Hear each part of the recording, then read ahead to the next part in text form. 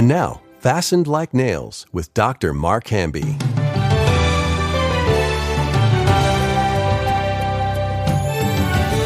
Welcome to Fastened Like Nails, and I am so excited about today's broadcast because not only is Molly with us.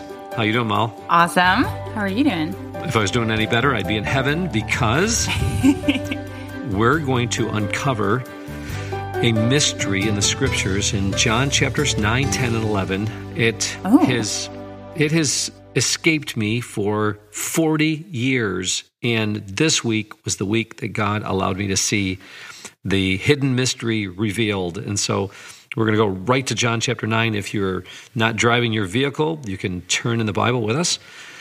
This is the man that was born blind, and Jesus is about to have a discussion with him. Now, Molly, before we get started, do you have any, history with this text, any background?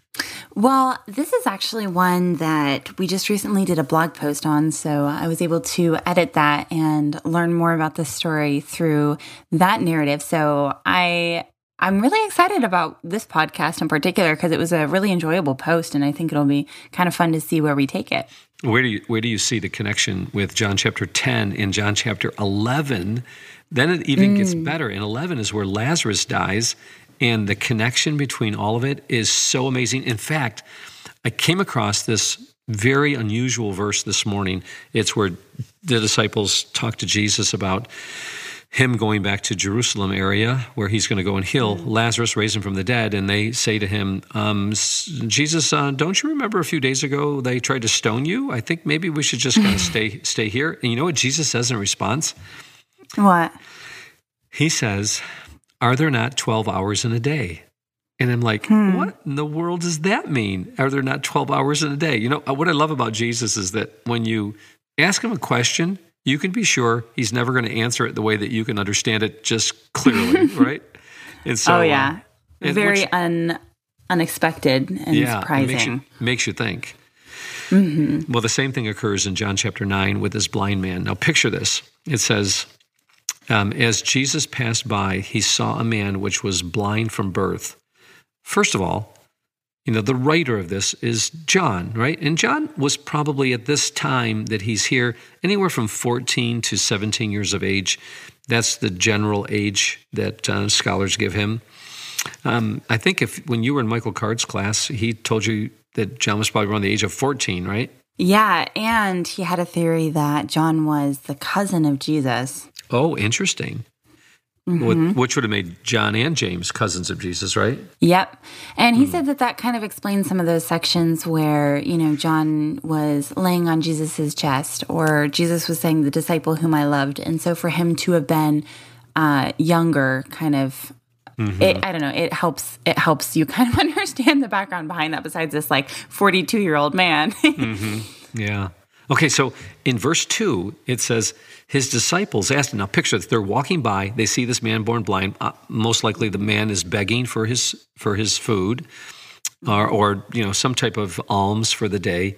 Can you imagine doing that your whole life? It's crazy. Yeah, wouldn't that be such a difficult job? I mean, you have to be out there. His parents are not supporting him as much as they probably did when he was young. So now as an adult, he's out there begging for alms, and you could picture probably the same people go past him every day. And we see the same today in our cities. There's a lot of homeless people, and you see people that are out on the streets, on the corners, and, in the busy highways, and they come to a red light, and there they are walking by asking for help. And some people do it genuinely because they have needs, and some people do it as a business. Yeah, I think it's interesting that you mentioned that because here the disciples, they're not, Lord, let's give him some money or do this thing, but their approach to it is kind of interesting. Yeah, they're wanting to know who sinned. Did this man sin or his parents? Yeah, and although that might look like kind of a random question, that was kind of the understood, thing of the day, right? They kind of understood that in the Old Testament where it was a sin problem, and so they probably didn't have a lot of compassion for these people. Oh, interesting. So this man, culturally, in the society was looked down upon because his parents had obviously had sinned in some way that caused this man's blindness. And Jesus answered and says, no, neither has this man sinned, nor his parents, but that the works of God should be made manifest in him. Now, this is the beginning of a new theme, and it's called the works of God, because you're gonna find that in chapters 9, 10, and 11. And Jesus says this next. He says, I must work the works of him that sent me while it is day. Now, in John chapter 11, Jesus is going to bring that same theme up. Remember I told you earlier that the disciples say, Jesus, you can't go back to Jerusalem. They try to stone you there. And Jesus says, what? Are there not 12 hours in the day? We walk in the day because you have light that you can see and you won't stumble. And so this whole theme, Molly, I'm so excited about this. Especially, I'm excited about it for you because you're a young lady. You have your whole life ahead of you. But you have to figure out God's will for your life, for your future. You know, are you going to is marriage next? Becoming a wife, becoming a mom? Is career next? Are you supposed to be a leader? Are you supposed to continue to be a writer? I mean, maybe you can do both, but you have to be able to discern what is the work that God has designed for you to do. God has designed for each of us to do a work for him, to pursue and to expand his kingdom, okay? This is so cool. Molly, I think I've mentioned this maybe a long time ago. There was a young boy who, his head had, I think it was encephalitis, and his head had tripled and quadrupled eventually its size, so much so that the boy could not pick his head off the bed. And his parents were wealthy, a doctor after doctor. Do you remember me telling you this story? Yeah, I think we mentioned it on the podcast before. Okay, so I won't go into detail. Anyways, the boy gets saved, and he asked the doctor that led him to Christ, what could he possibly do? And the doctor plainly tells him that his assignment is to be patient and kind and loving to those who will attend to him, to show them Jesus' love, even though his assignment is extremely difficult. And this boy was a savage, you know, he bit people, spit at people, and here he is being totally transformed, and he has this new assignment in life. So whether the man that is blind is healed or not, Jesus has an assignment for each of us. And this assignment for this man was not because it was not a result of his sin. His assignment was to be patient and wait for the time that God would use him in a mighty way. And this is it. This is his day.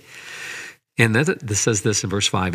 Jesus says, as long as I'm in the world, I am the light of the world. And so God brings light into people's lives at certain times. Now, he's always doing something in our lives, but there are certain times when he really shines the light on. And during that time is when we need to step forward. Now, this man that's born blind, he doesn't know what's about to take place in his life, but it is going to be life transforming if I have to say if so many times, if he responds in faith.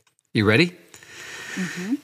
Verse 6, when Jesus had thus spoken, now picture this, the blind man is sitting there begging for alms. The disciples say, who sinned, this man or his parents? And Jesus is carrying on this conversation, okay? He doesn't really direct his speech to the blind man that we know of. He's just having a conversation with the disciples.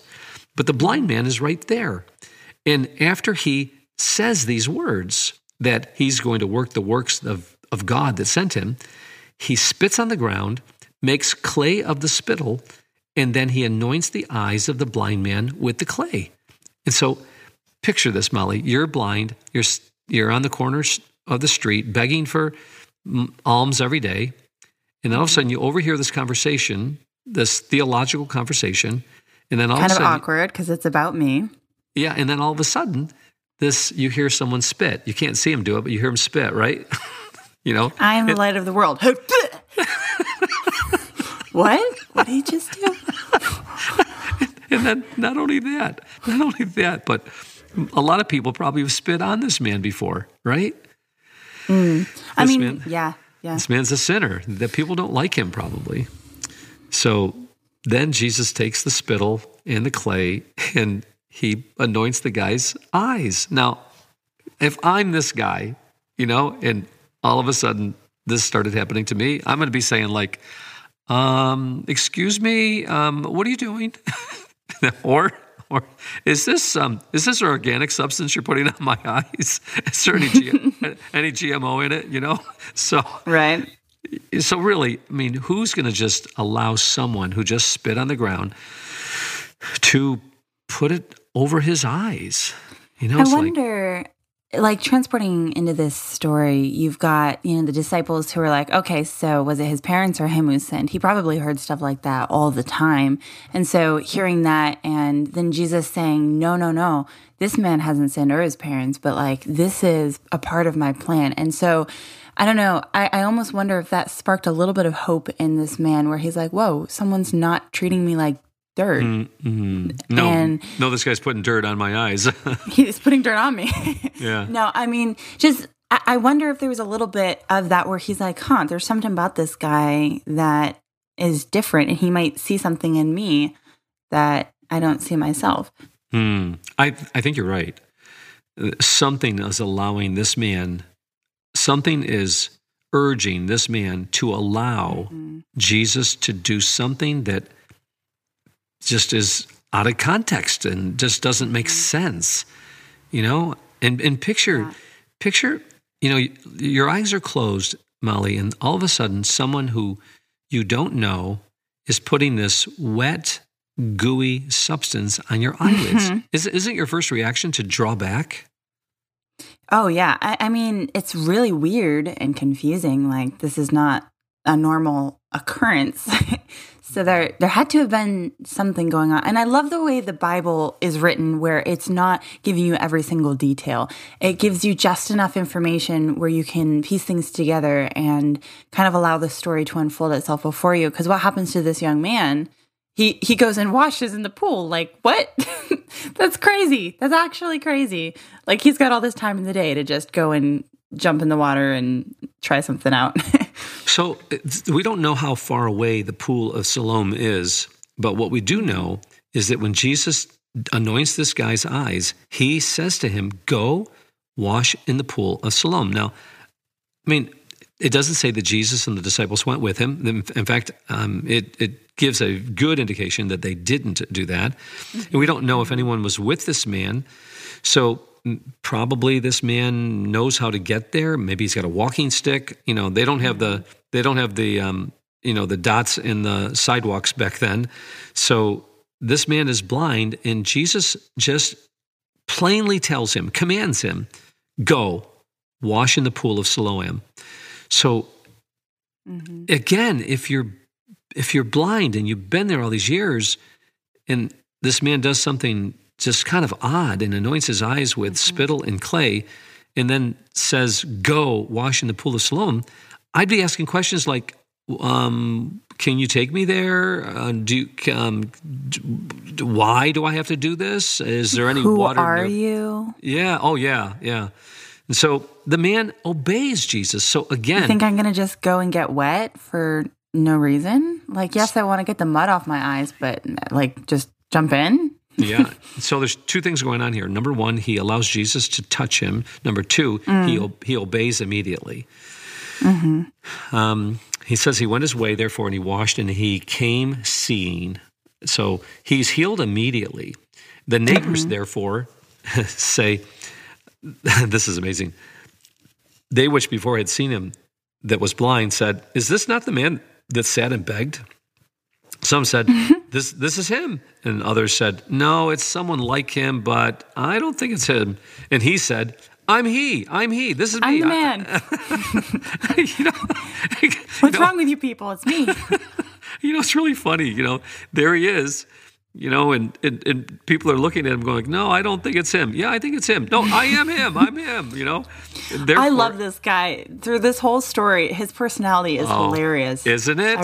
I really like him. Me too. He's got a bit of sarcasm in him, and he doesn't care what others think. He's just going to say He's a new believer, Yeah, it's really exciting. Well, a little actually, rough around the edges. Well, let's talk about that. I don't think he is a believer yet. Ooh, okay. I think he's let's find out. Yeah, I think he's just experienced a miracle, and he's obeyed, but I don't think he knows Jesus as his Lord and Savior yet, and I don't think he possesses eternal life. I think he is on the precipice of that, like many people are that don't follow through entirely. They receive, they cry out to God and they ask God for a miracle. They get it, but they don't follow through in giving their entire life to Him. So let's see how that. That's good. Let's see how that plays out. Therefore, said they unto him, "If that's you, then how is it that you can see?" Verse 10. And he answered and said to them, "A man that is called Jesus." So he knows that it was Jesus, right? But he doesn't know who this man is. He just says, "A man that is called Jesus." So the disciples must have been talking to Jesus and used his name. And it says, "He made clay and anointed my eyes. And he said to me, 'Go to the pool of Siloam and wash.' And I went and I washed and I received my sight." So he did exactly what Jesus told him to do. And now he can see. And then they said unto him, "Well, where is he?" And he said to him, "I don't know." So this is so cool because, everyone wants to know where this Jesus is, and Jesus does the miracle, and he just kind of disappears. And so if I just got healed, right? What am I going to do, Molly? Mom, Dad, look. Yeah, I guess that would be me. What would you do? You'd find Jesus? Yeah, I think my first attempt to my new reality is going to be to find the man that just healed me. Yeah, I gotta thank him, right? And I don't really need to know how he did it. I just need to go and thank him, So he goes, "I don't know where he is." So they brought him to the Pharisees that was blind, and now he can see, obviously. And it was on the Sabbath day when Jesus made. Oh no! I know, not the Sabbath day. So again, these stories are not just stories. These stories are teaching theological truths. So Jesus is going to defy their thinking of what the Sabbath day is all about. And it says that, I love the way they repeat the miracle. It says, "It was the Sabbath day when Jesus made the clay and opened his eyes. Then again, the Pharisees also asked the blind man who now can see how he received his sight." And Molly, by the way, 5 times they asked this man altogether. The Pharisees, I think they asked 3 direct times, the friends another time, but altogether 5 times they're asking this man how he received his sight. And he says to them, "He put clay on my eyes, I washed, and now I see." So this is like very monotonous. Yeah, it keeps saying the same thing. 5 times they're going to say this. Crazy. Therefore, they said, some of the Pharisees said, "This man is not of God, because he keeps not the Sabbath day." This is so funny, right? Oh no, if people hear about this, they might start to believe in him. So there is a catch. It was on the Sabbath day. Yeah, but not only that, but picture this. This is the first time in human history that it has ever been known that a man that was blind, born blind, can see. It's never happened before. They're trying to shove it under the rug. But more than that, you would think that even the blind Pharisees would be like, "This is a miracle to celebrate. I mean, what happened? How did this happen? This is incredible. Everyone come around. This guy was blind. Now he can see." Wouldn't you be telling everybody? I mean, you wouldn't be able to stop talking about it. I've shared this before. I'll never forget the time when I had this tumor on my wrist. And it was about the size of a quarter in diameter and about a half an inch high. So it was getting pretty troublesome to me. It wasn't affecting, it didn't hurt, but it was growing, and it was growing fast. And I was like, yikes. I'm going to have to go to the doctors. Is it cancerous? Whatever. And Molly, you know that I'm theologically conservative, right?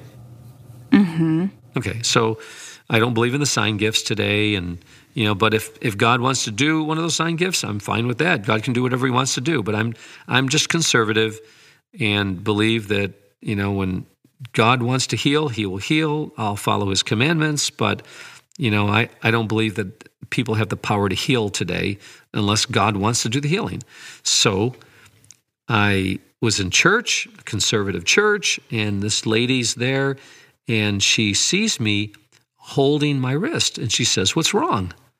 And I said, "I've got this tumor growing on my wrist." And she looked at me and she goes, "Can I pray for you?" And she held my wrist, and she started praying like I have never heard anyone pray before. And it lasted for a good 3 minutes. I mean, I felt like she was bringing heaven down to earth. It was really a prayer. And anyways, so I'm thankful, but I'm not expecting anything to change.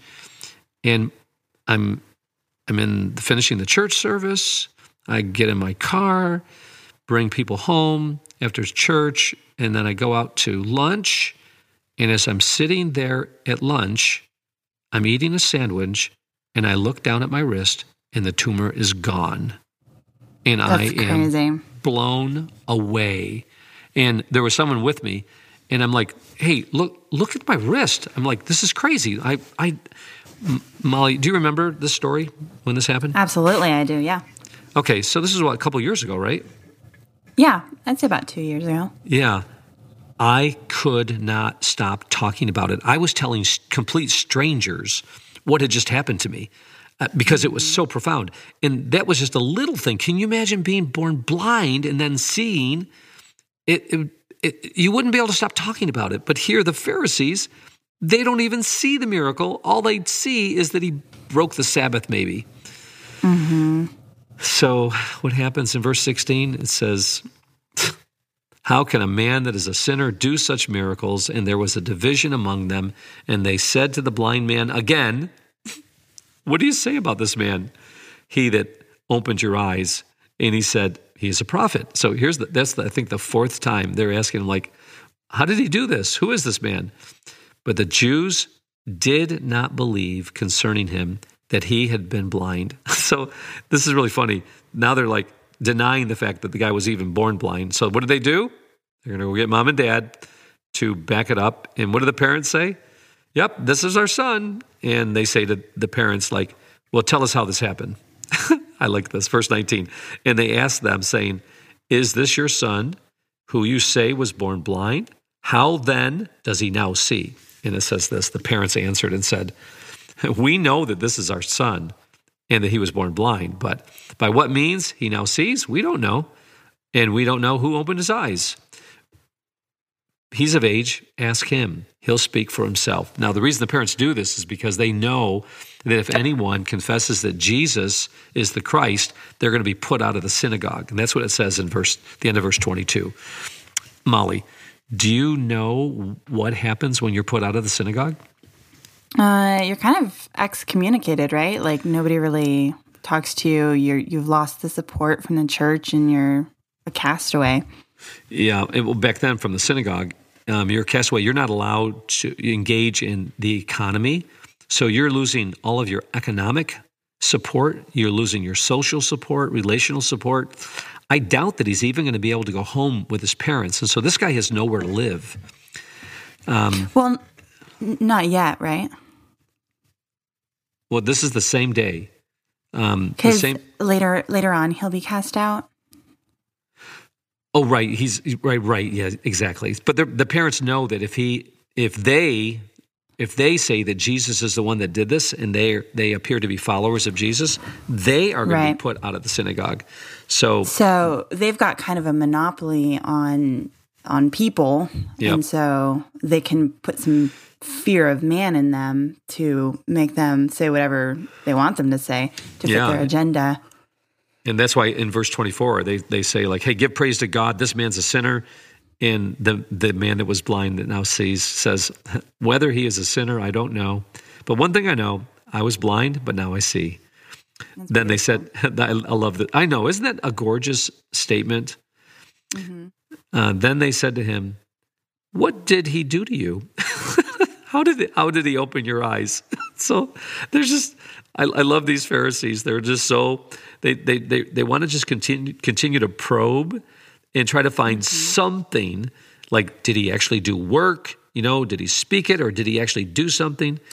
Well, it's interesting because from what I understood, if you spit, that's work, and the man leaves out that part of the story. Oh, interesting. Yeah, you're right. You spit, go to the bathroom. He just says he made clay. Yeah. Which would have been a violation of the Sabbath according to their tradition, not according to God's. Verse 27, he answered them and said, I told you already, and you did not hear me. Wherefore, would you hear me again? Are you trying to be his disciples? Molly, do you love it or what? He's being a little sarcastic here. He's like, oh, yeah. You keep asking me the same question, and I already told you. What is it? Do you really want to be his disciple? And they reviled. Yeah, he's got some grit. Yeah. Then they reviled him and said, you are his disciple, but we are Moses' disciples. This is such a childish response on the part of the Pharisees. We know that God spoke unto Moses, but we don't know where this man came from.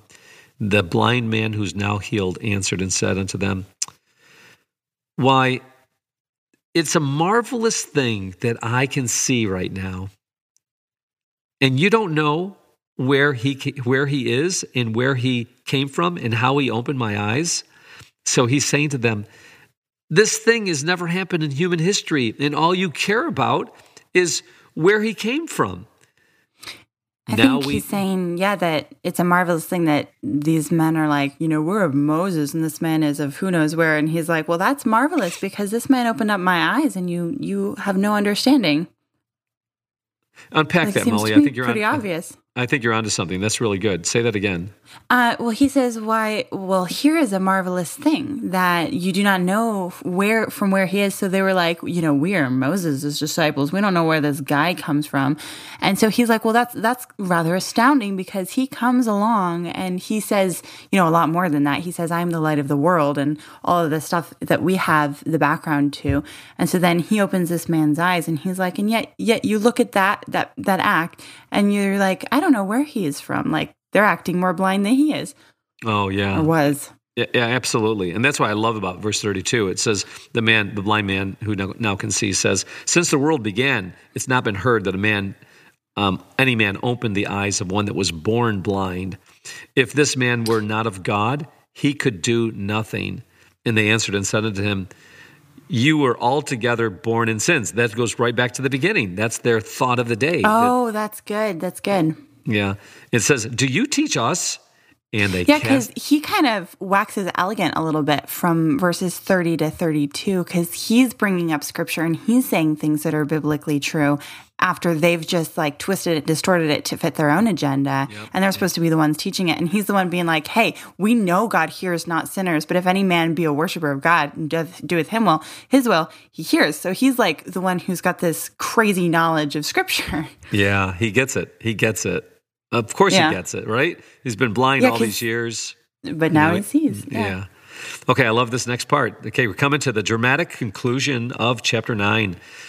So they cast him out, and can you imagine receiving the greatest blessing of your life, and within a few minutes later, you receive one of the greatest losses? Talk about up and down, right? And so this has got to be a pretty serious moment in this man's life. This is a defining moment, a turning point. He heard Jesus' voice. He obeyed him. He doesn't yet really know him personally. And now he is cast out. He is out on his own. And I don't think he can go home. What's interesting, too, is that, each time he's interrogated, it seems like his faith starts to grow stronger and stronger and stronger. Like the first time he says, this man healed me. And then he says, this prophet. And then he says, hey, why are you saying this man's not of God? And then he even goes a step further and saying all those things. And that's what gets him cast out. So as they keep challenging his faith, it only serves to make it stronger. That's what the opposition is doing. Mm-hmm. And then he gets cast out. And I love this next section.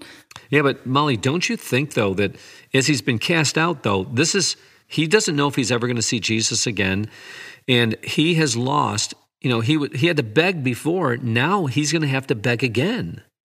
Mm-hmm. The only way that he's going to be able to survive being cast out is to either, travel abroad and go to a different country, which wouldn't be easy. He doesn't have any money to support himself right now. Where is he going to go from here? He doesn't have any place to live. He doesn't have any food to eat. He is cast out. This is a very serious thing. And so I can imagine that he is probably going through some deep reservations about what's next. I love this. It says, Jesus heard that they cast him out, and Jesus went to find him. Isn't that something?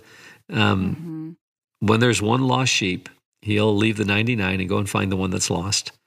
And he says this, I love this. He finds him and says, do you believe on the Son of God? Wow.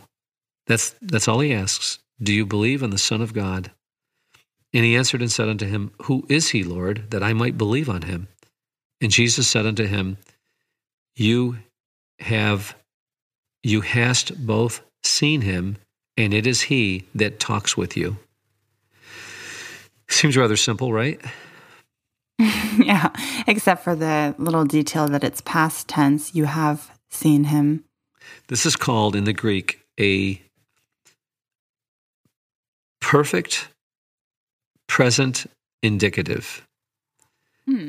So thou hast both perfect present indicative, which means something that has happened in the past that continues up to this very moment. You ready? I'm so ready. This means that Jesus is saying to this man that you have already, in the past, seen me. But how? He was blind. Right. And he went to the pool by himself, and he was healed by himself, presumably. He has never physically seen Jesus yet. Right. But yet Jesus says to him, you have already seen me. Okay, so what's going on here? Well, verse 38 says, and he said, Lord, I believe, and he worshiped him. You see, in the beginning, Jesus puts the salve on his eyes and then commands him to go and to wash in the pool, and the man obeys. That obedience required someone to experience by faith, to entrust someone by faith that he believed with all his heart. That word for see here, you have seen, is not the usual word for seen. Usually it's the word blepo, eido. Neither of those words in Greek. This is a different word that carries the idea to experience. Molly, there's a lot of people today that are praying for a miracle, asking God to help them heal their marriage, heal their lives, to do something. Lord, help us, right?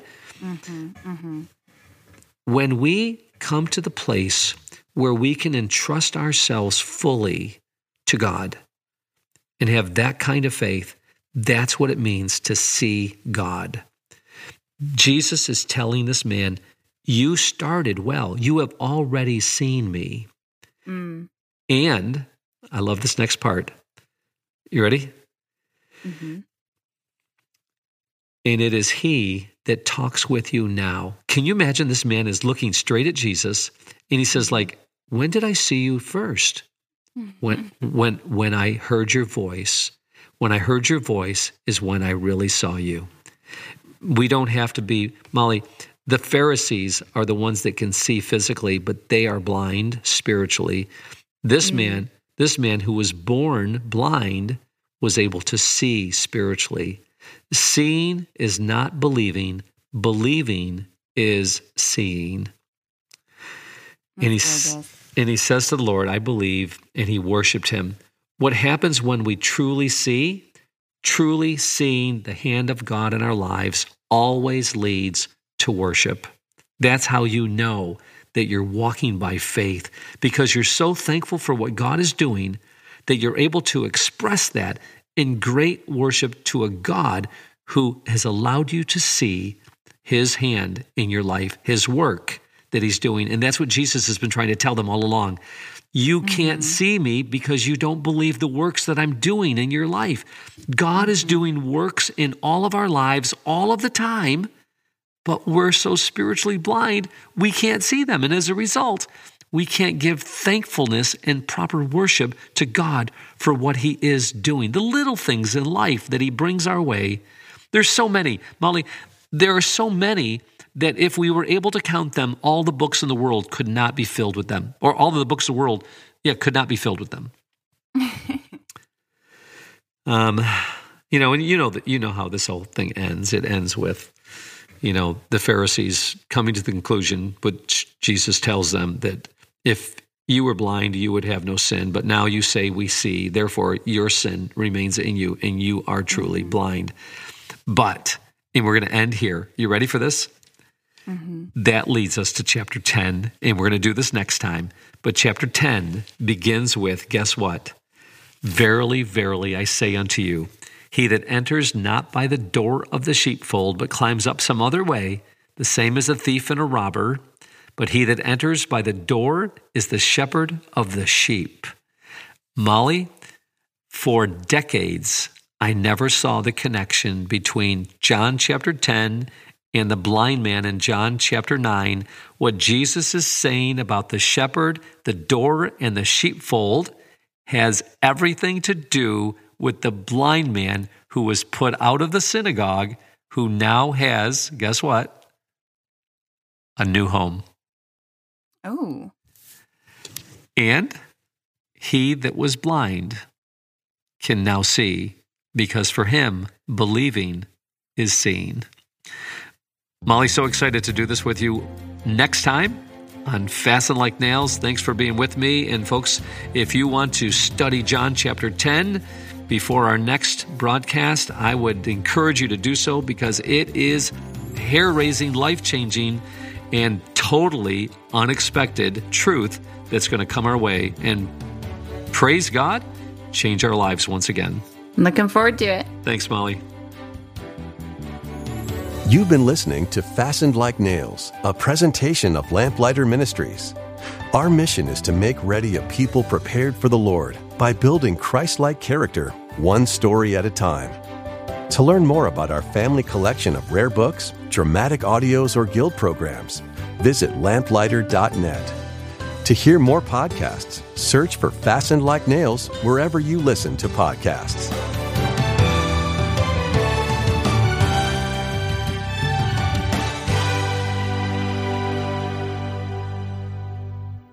Sometimes your life is going by so fast, you miss people in the blur around you. I'll be an old man and nobody comes to visit me. People who are wounded. He went off to war and I never heard from him again. People lost in the blur.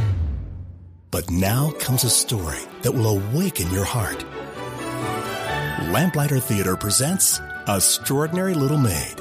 You'll fall in love with Peggy Perkins. I ain't got a soul. What have you been doing with it? What have you been doing with yours? I give it to the Lord Jesus. Oh. My missus told me there be some souls sick unto death, and I believe yours is quite dead. Give the story to others to open their eyes as well. You're the first person I've ever met in my life that cared for my soul. Extraordinary Little Maid will awaken your heart to the people in the blur.